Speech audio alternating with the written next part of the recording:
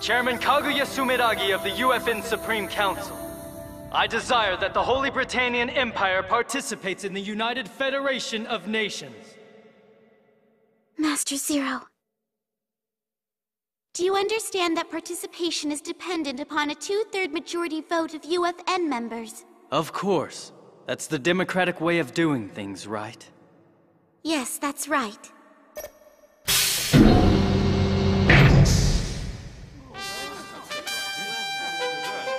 This is rather uncourteous, don't you agree? It was former Emperor Charles who carried out all those crimes, wasn't it?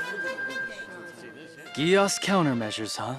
Well, now it's clear that only Kaguya and the core members of the Black Knights know about Gios. Now, what are you really trying to do here, treacherous Emperor Lelouch? I'm surprised at you. Isn't the New Britannia a better country for the entire world? That remains to be seen. UFN resolutions are always determined by majority vote. Voting rights are apportioned according to each member nation's population.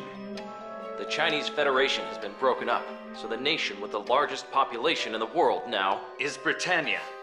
If we allow Britannia to join the UFN today, you will have more than half the votes, Emperor Lelouch. In short, if we vote in your favor, you would usurp our power and take control of the UFN. So that's it! I always knew he was a bad guy! He really is exceptionally dim, isn't he? I heard that! What's your response, Emperor Lelouch? Break up your empire. Let your territories secede from Britannia. Or limit your total votes to 20%. Those are your options.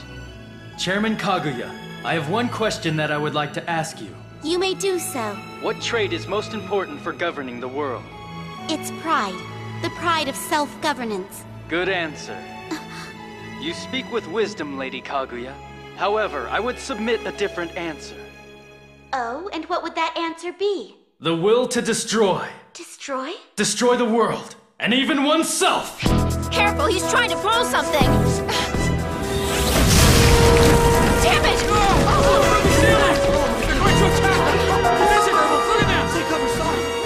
I will not allow this affront to His Majesty! Where the hell were our perimeter guards? Sorry, sir, he launched suddenly from underwater.